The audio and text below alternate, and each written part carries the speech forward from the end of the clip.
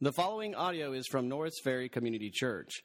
More information about Norris Ferry Community Church is available at norrisferrychurch.org. Thank you. Be seated. Today is Palm Sunday. And what is Palm Sunday? Well, it's the day that we remember and celebrate the triumphant entry of Jesus into Jerusalem when he rode in on a colt. He was fulfilling Zechariah's prophecy that the Messiah would do that. And as he did, those recognizing him proclaimed, "Hosanna to the Son of David. Blessed is he who comes in the name of the Lord." And as was custom to do, recognizing royalty, they would lay their coats on his path. They would lay palm branches on his path. And so they were recognizing Jesus was the Messiah, the royal Son of David, as prophesied in the Old Testament Scriptures. And so Paul is talking about this day in Romans 9 through 11.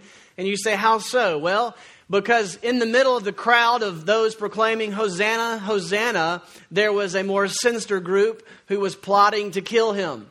Those who did not receive him as the Messiah.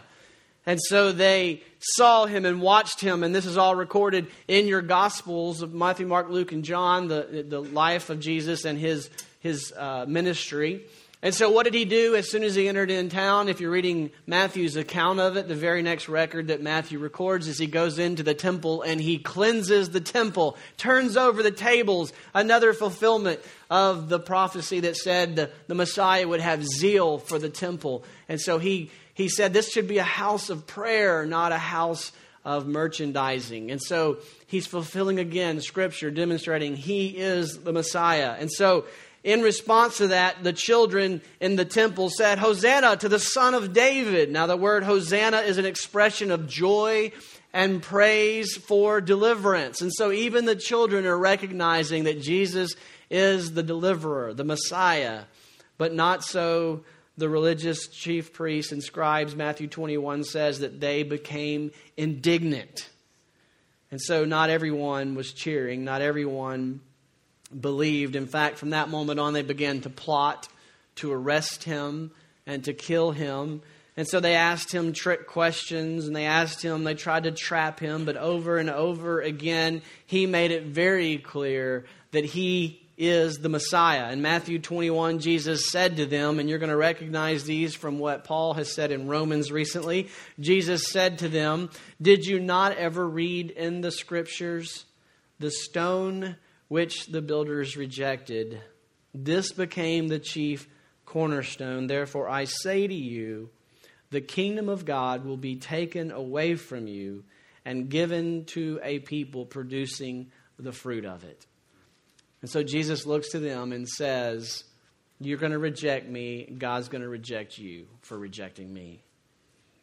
This is exactly what Paul is talking about in Romans 9 through 11. What went wrong with Israel? I mean, these were the chosen people of God. They had all the trappings of being the covenant people of God that should point them to trust in Jesus. And then when the Jesus Messiah arrives on Palm Sunday, so many others, the Gentile crowd, are proclaiming him. And so many of the religious, zealous, sincerely religious people reject him. And so Paul is wrestling with this and his anguish in his soul over unbelief of people who he loves.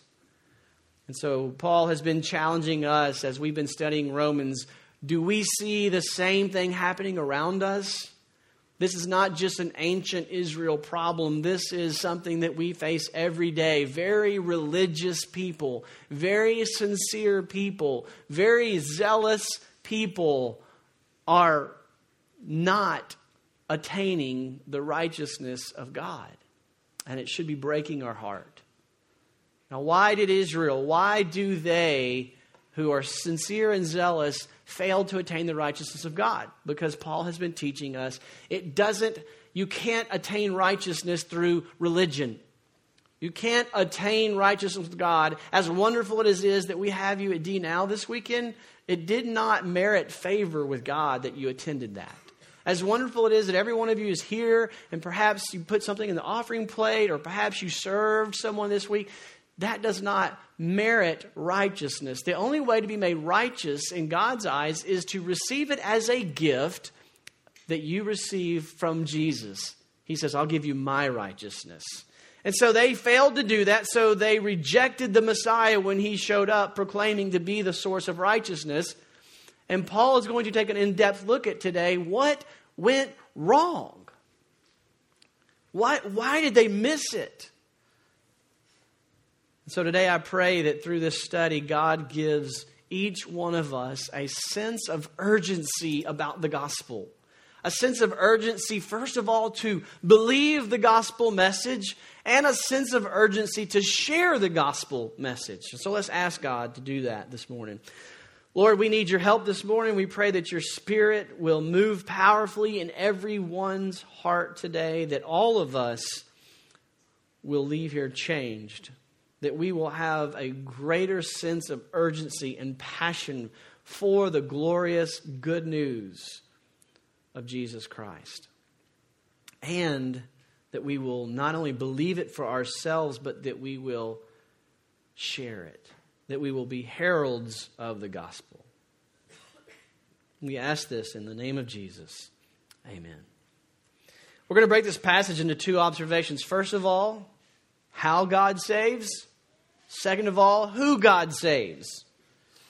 So how does God save? This is where Paul goes when he's explaining what went wrong with Israel. First of all, he explains, well, let's think about how God saves, and that'll help us understand what went wrong with Israel.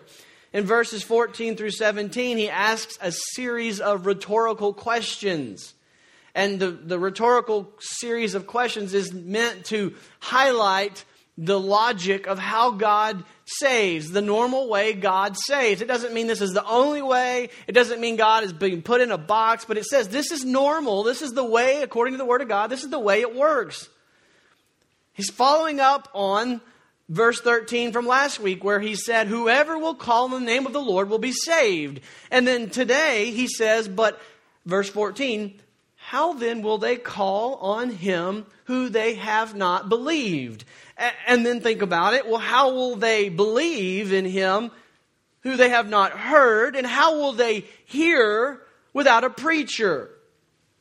And how will they preach unless they are sent?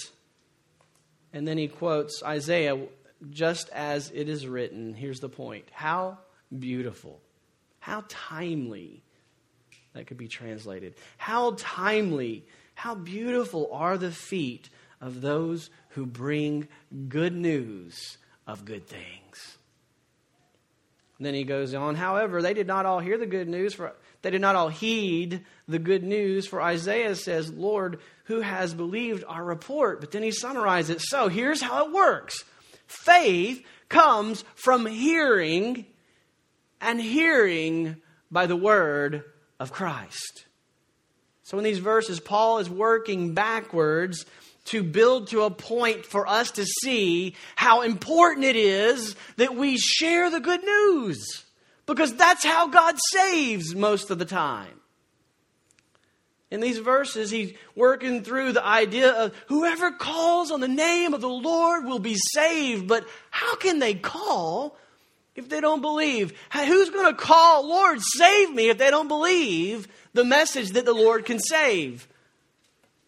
Well, how can they believe that the Lord can save if they've never even heard this good news that the Lord will save whoever calls on the name of the Lord? Well, how can they hear it if nobody's sharing it? Silence. How are they going to hear it? That's his point. How timely, how beautiful are the feet who share that good news. And so that's what Paul is doing. He's working through the logical progression. And you can basically see there's a sequence of three events. There's first of all, the preaching and hearing event. And then upon the preaching and hearing, the person comes to faith. That's the believing. And then if they believe that God is actually willing and able to save them, they call out, Lord, save me. But how does this happen? The person calling on the name of the Lord, how does that come about? Well, they hear that the Lord will save, but they have to believe and hear and all this process. But it begins with you sharing, preaching the gospel. It begins with me preaching the gospel. And if you're sitting there saying, yeah, that's what we pay you to do. You do. You do. And I try. But my job's not done when I step out of here. I've got to go preach it 24/7. It's the concept of being a herald. All of us are heralds of the gospel. The scriptures saying that we are heralds, we are ambassadors. A herald was one when a people were at war and there was finally peace. They signed a truce, a peace agreement. The herald came into town and proclaimed good news. We're no longer at war. We're at peace. Spread the word. And the word spreads like wildfire. Like wildflowers. They bloom in the spring. That's how the gospel spreads. So that's how it spreads, is you hear it and you tell your friends, you tell the people in your life, get the word out. Peace. We are under no more war. We have brought peace. Isn't that good news to be shared? And so that's what he says.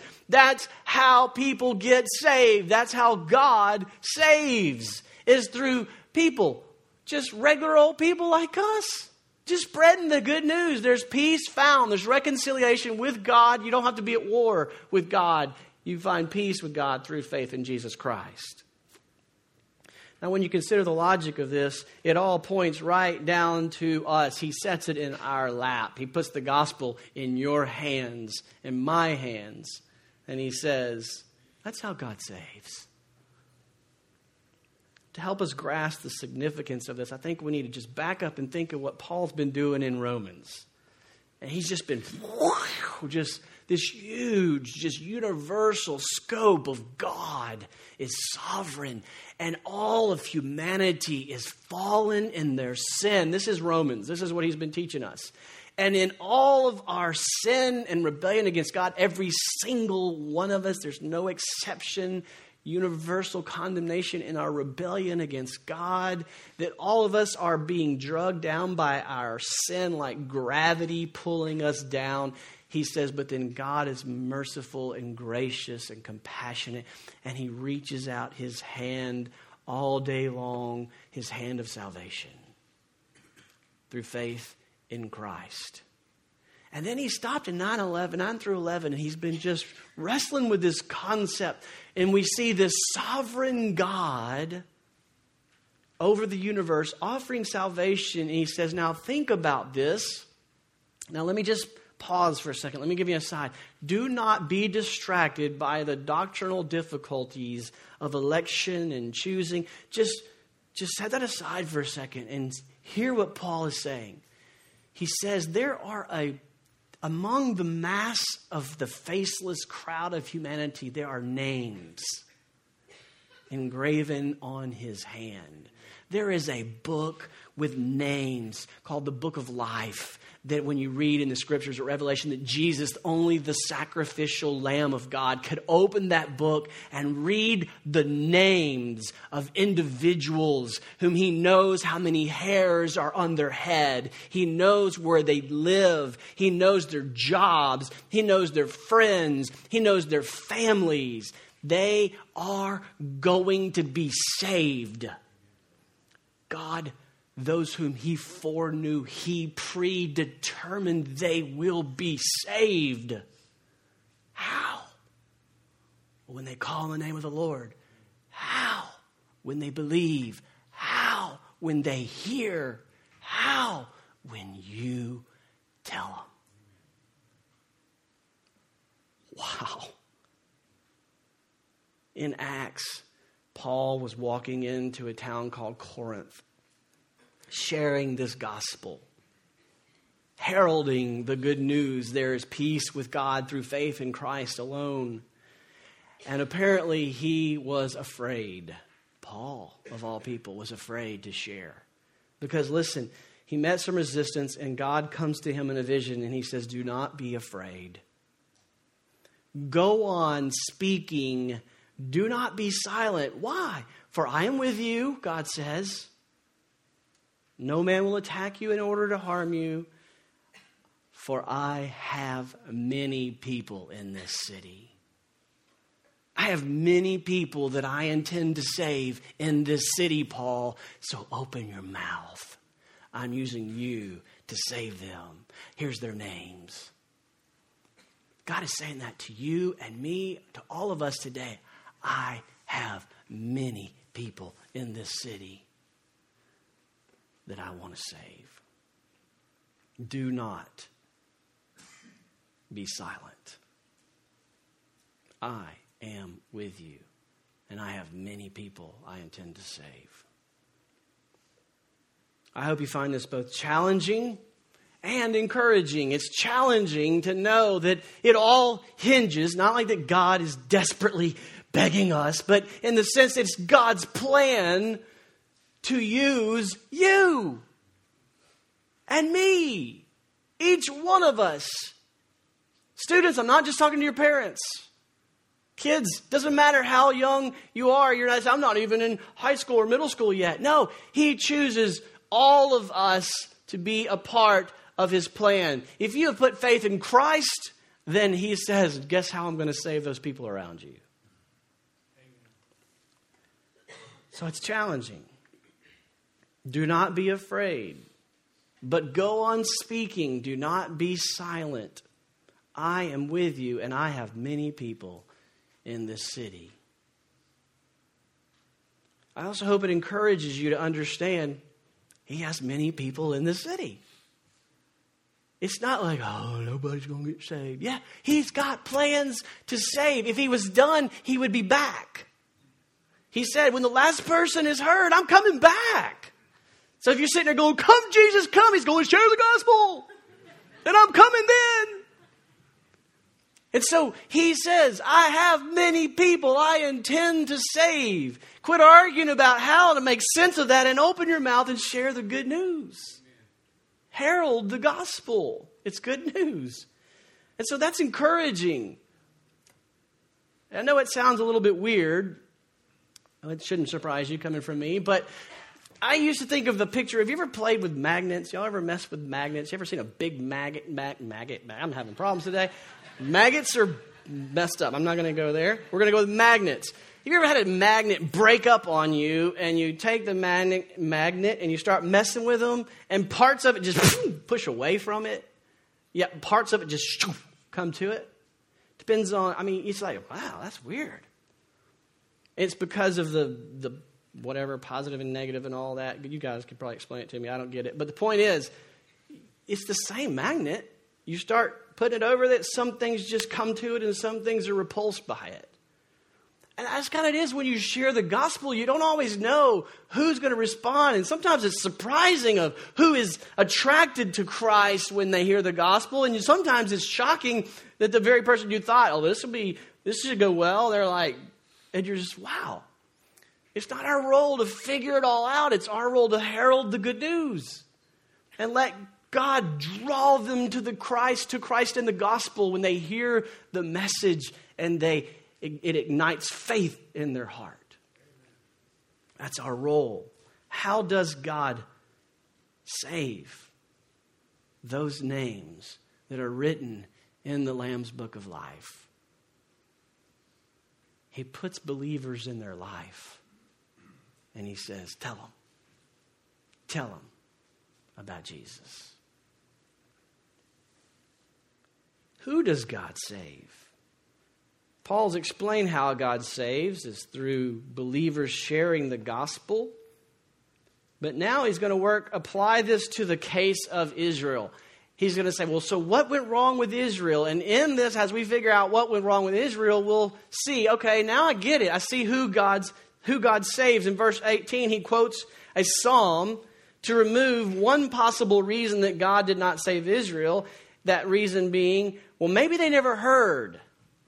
Maybe they didn't get saved because they never heard. Paul says, oh no.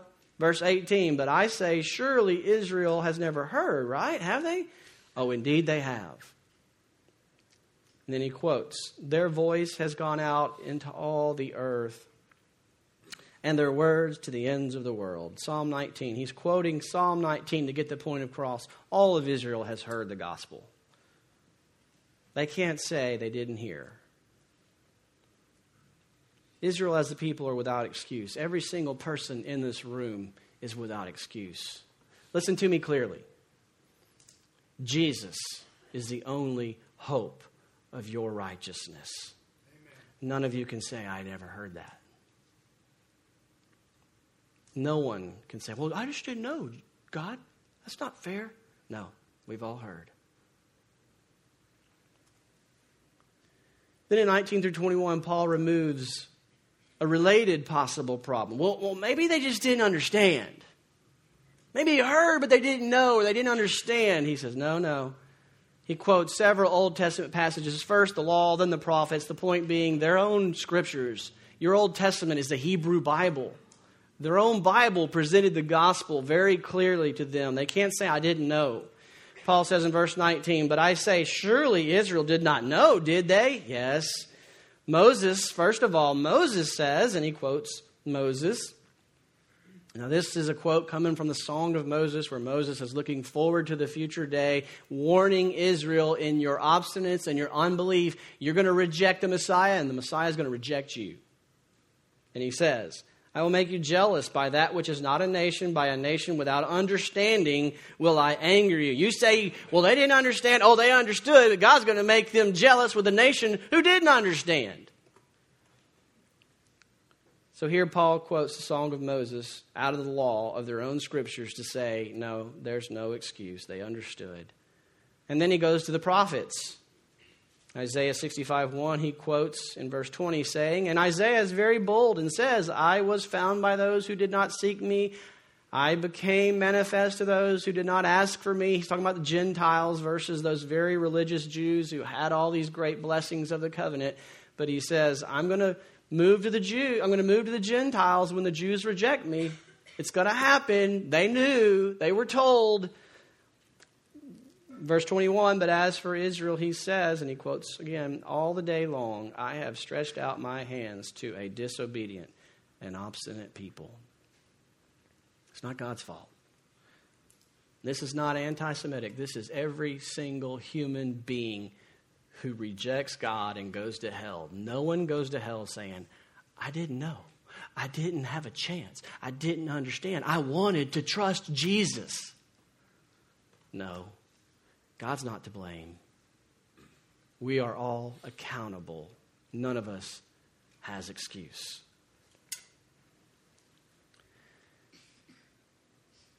In fact, he goes on to say, they killed the prophets. They killed everybody I sent to them. I was warning them, and they killed the prophets. Now, when Jesus came into Jerusalem on Palm Sunday, he knew exactly what was going on, and he was about to go to the cross. And before he went to the cross, he condemned the religious rulers of Israel for their unbelief. The most religious people. He's not condemning those who are out there sinning, and he went to them and said, trust in me. But to the religious people who knew, who should have seen very clearly, had no excuse, the ones that were self-righteous, he says to them, woe to you, scribes and Pharisees, you hypocrites, for you are whitewashed tombs, which on the outside appear beautiful. He's saying you are beautiful coffins.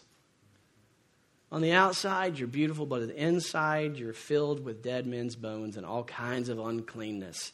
So you too, outwardly, you appear righteous with your religion, but inwardly you're full of hypocrisy and lawlessness because your heart is not putting faith in Christ.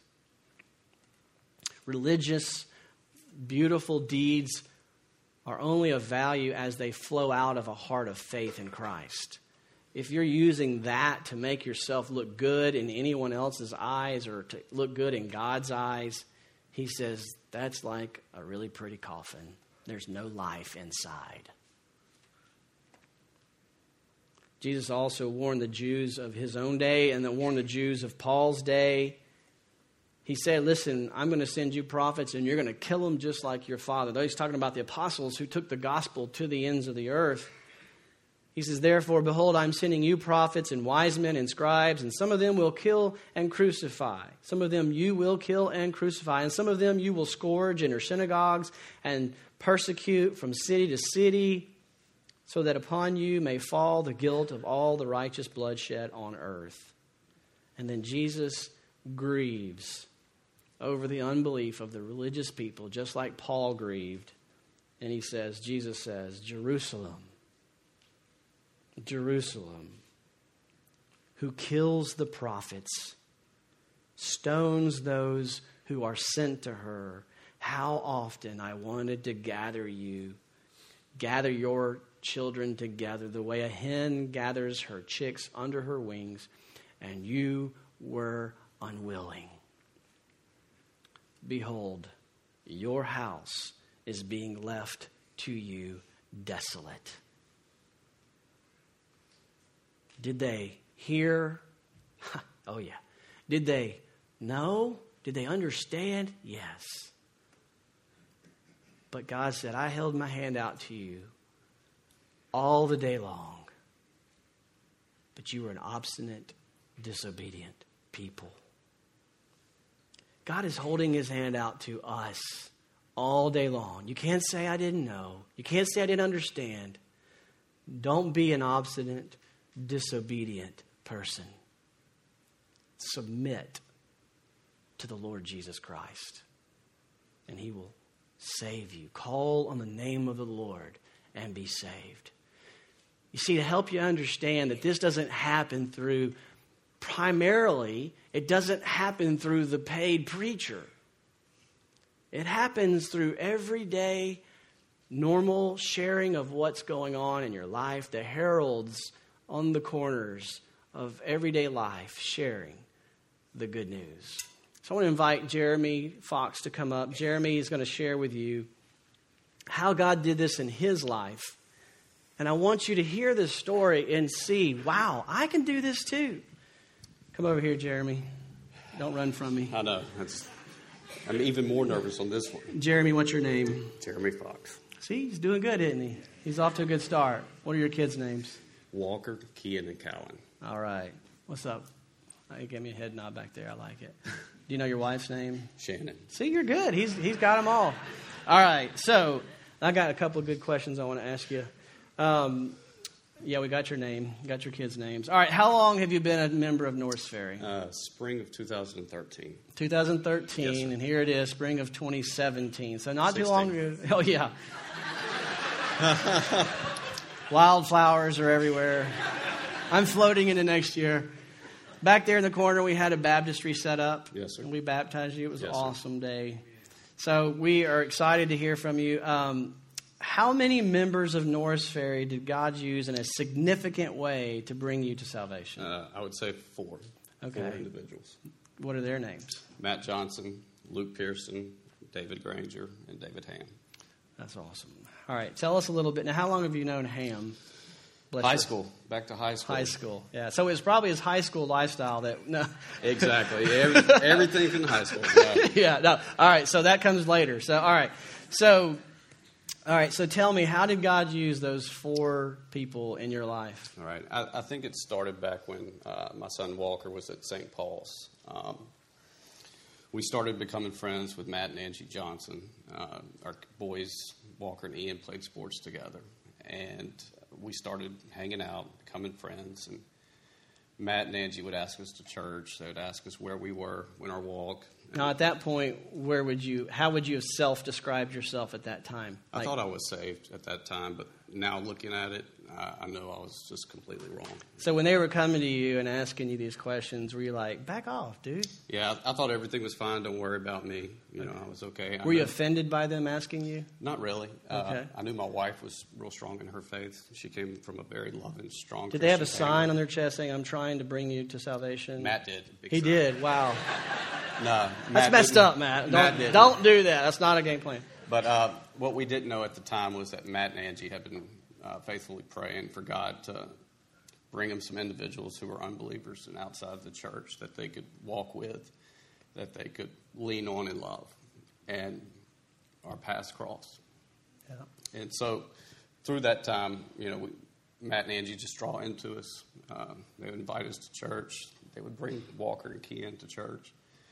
We came, I think, once or twice, and it was just kind of, I'm not sure about this. This place is weird. Yeah, thought it was weird. Yeah. There was no pamphlet or anything I could check off. I was used to the Catholic church. And then a little bit later, we started playing sports with Ryan Pearson, so I got to know Luke Pearson and Tori. And immediately I knew there was something just special about them. It was a light, and I didn't know it at the time. Did they have a flashlight? Or? He had a huge flashlight that he over and over his head. So when you say a light, what do you mean? Like, what was it? It was, looking back, I think it was just Christ. Christ was coming through. So it was just like the way they acted, lived, the way they talked. carried themselves, the way they interacted with everyone. They loved everybody. So love maybe. And Luke had just a big impression on me, and I always kind of looked up to him for it. And so I was always curious about that. And then I think a couple years down the road, we moved 2 houses down from the Grangers. Uh-oh, look out. So I feel like the Lord was just putting these individuals into it. Yeah, I think you're probably right. And at the time, I was just hurting inside. On the outside, it looked like we had everything together, but I was hurting. I was blaming my wife for everything. And when I was at my lowest and ready to leave, she was at her strongest. And she loved me. She didn't give up. Our friends didn't give up on us. And she would tell me to pray, and I just kind of thought, I'm not sure about that. What do you mean? Why were you not sure? You weren't sure? Because I wasn't sure if God would answer my prayers. I didn't know. And then so I started praying. That summer I was working in New Orleans, and I remember God telling me that my place was with my family. I told her about it, and we talked, and I was staying. We still kind of had some problems and struggled. And right after Christmas and New Year's, we watched the movie Courageous. And I remember telling her that there was something I was missing. I want that, the way that those men bonded together. And we decided to go to church. We were going to go to Broadmoor Methodist. You were going to drive right by here? We were going to pass right by here. Go to Broadmoor Methodist? Nothing against you. Now, you knew Matt was here. Yeah. You knew Luke was here. You knew Granger was here, but you were just going to go right on by. Yeah, it makes a lot of sense. Matt and them had moved, so. Yeah, I love Broadmoor Methodist. I'm just saying. But in the middle of the night, our youngest got sick, running 102, 103 fever. So the Lord had other plans. He had other plans, and so Shannon stayed home. And I said, well, I'm going to take the kids. We'll just go on to North Ferry. As a last resort. As a last resort. We got here, and I remember the men stepping up. And it came on, and it felt at the time, God just, boom. Which, by the way, Luke Pearson, totally, the way we do this, we have connection group. We have community group and congregation and some classes to equip the saints to do what the Lord lays on their heart. The Lord laid that on that whole ministry on Luke's heart, and you walk in and see the video. What happens when you see the video? I felt like he hit me upside the back of the head and said, I've been talking, you're not listening, and it's time. And it just kind of ignited something within me. I wasn't sure what it was. I remember talking to Luke. Do you have to be a member to sign up? Could non-members sign up? And he said, come on. So I know when I got home, I was 90 miles an hour to my wife, but she just embraced it and loved me for it. And she's like, did you drink a Red Bull? She asked if I drank something. I don't know if it was Red Bull. Monster, right? Yeah. You mean Red Bull Monster, right? Yeah, okay. Exactly. And so I don't know if I signed up that or the next one, but after that we were all in. We signed up for Connection Group. And at this time, I realized just kind of how sinful I was and wicked, and that my deeds and good works that I was doing wasn't going to save me. Amen. And I started going to Granger.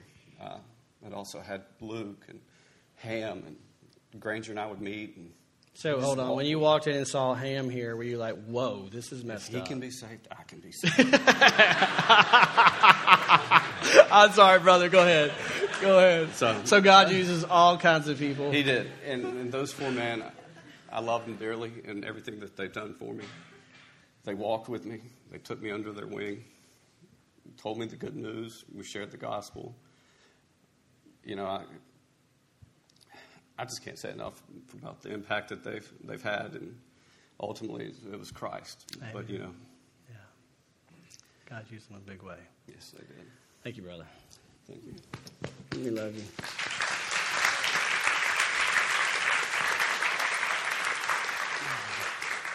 So to summarize what he just said, God used primarily me as a preacher. It's not what he said, is it?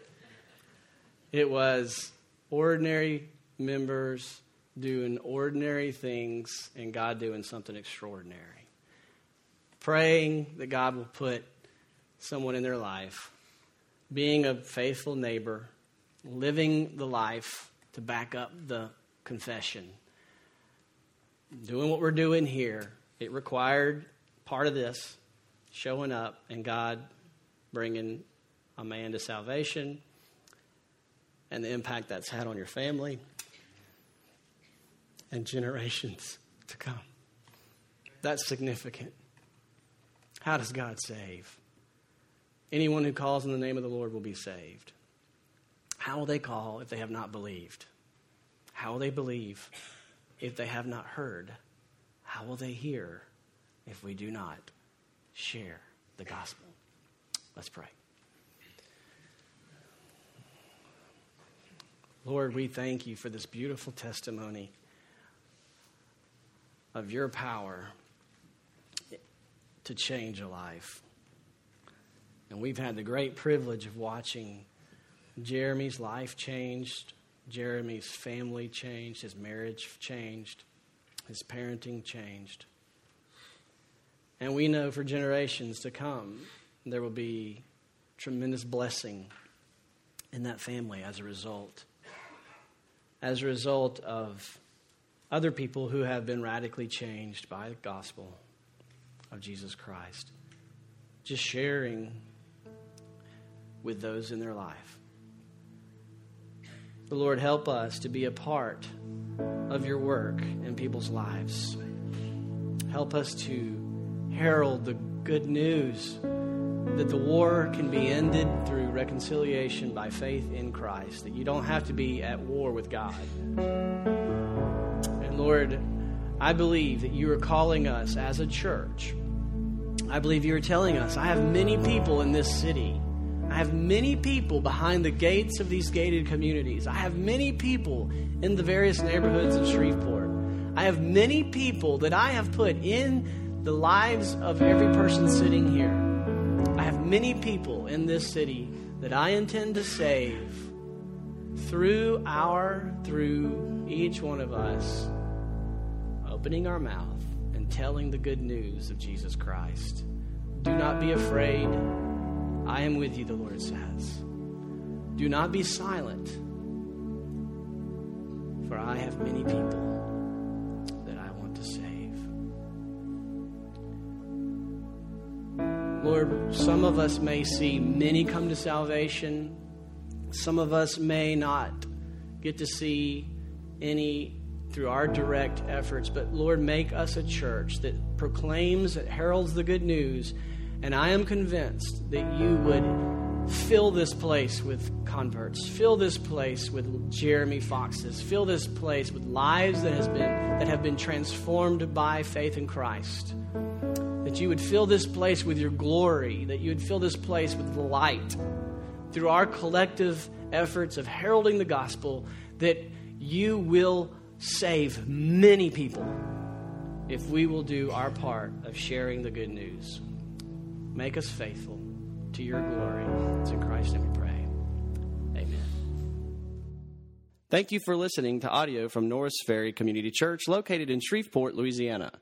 Feel free to make copies of this message to give to others, but please do not charge for these copies or alter the content in any way without permission. For more information about Norris Ferry Community Church, please visit us online at norrisferrychurch.org.